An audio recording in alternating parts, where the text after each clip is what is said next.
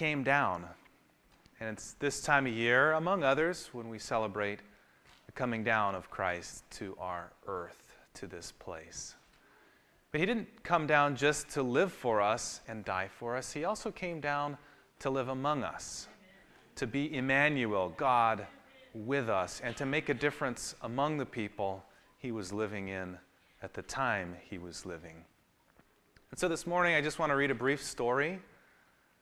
It's my current favorite Christmas story, though I reserve the right to change my favorite Christmas story as I read others that I like better.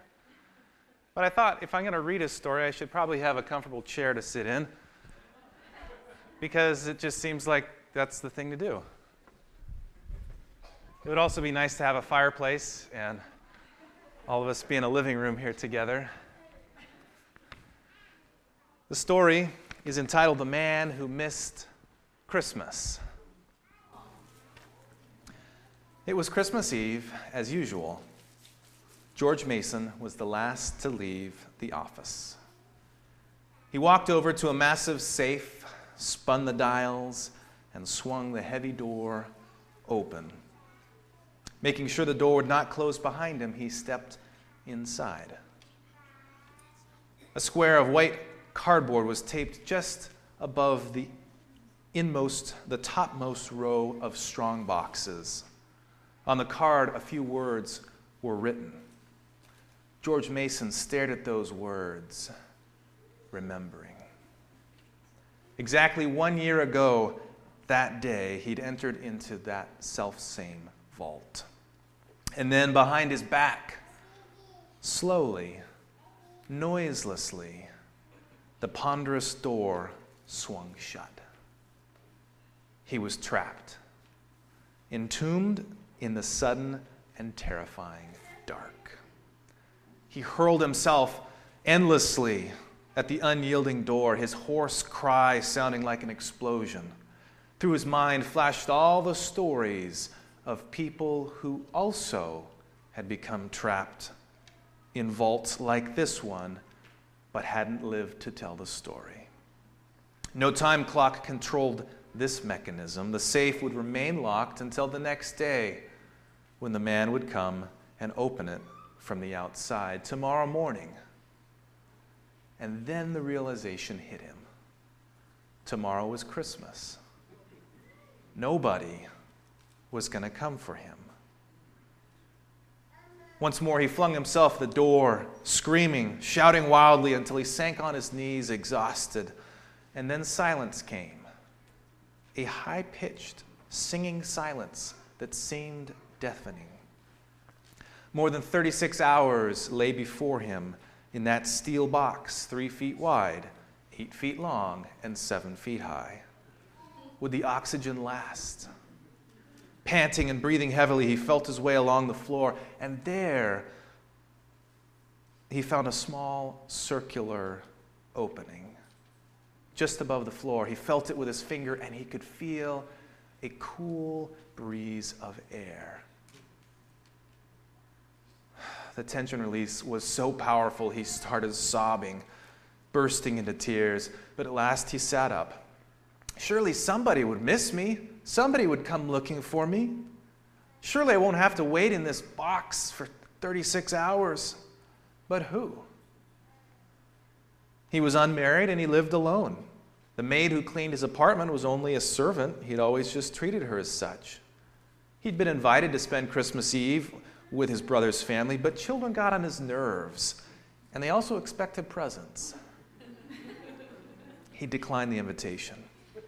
A friend had asked him to go to a home for the elderly and play the piano because George was very gifted, a good musician. But he'd made one excuse or another, had intended to sit at home by himself listening to some new recordings that he was giving himself. George Mason dug his nails in the palms of his hands until the pain balanced the misery of his mind. Nobody was going to come let him out. Nobody, nobody, nobody.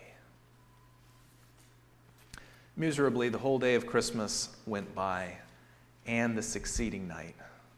On the morning after Christmas, the head clerk came to the office at the usual time, opened the safe, and then went into his private office.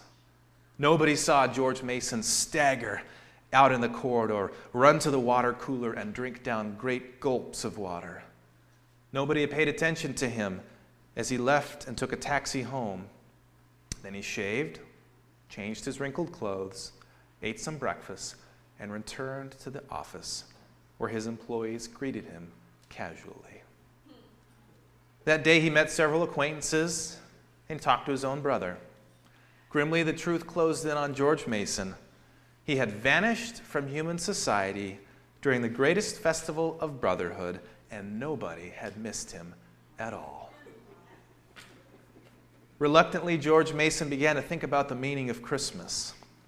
Was it possible that he'd been blind all these years with selfishness, indifference, and pride? Was not giving, after all, the essence of Christmas because it marked the time when God gave his Son to the world? All through the year that followed, with little hesitant deeds of kindness, with small, unnoticed acts of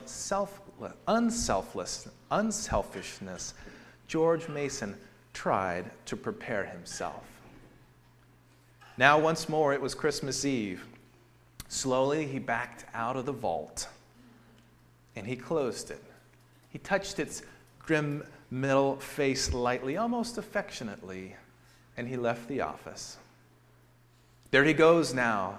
He's in his black overcoat and hat, the same George Mason as a year ago. Or is he? He walks a few blocks and flags a taxi, anxious not to be late. His nephews are expecting him to help him trim the tree.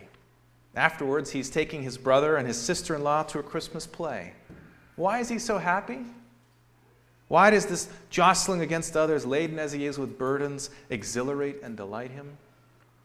Perhaps it has something to do with it, the card that he taped inside his office safe last New Year's Day. On the card was written, in George Mason's own handwriting, these words: "To love people, to be indispensable somewhere, that is the purpose of life. That is the secret of happiness." The end.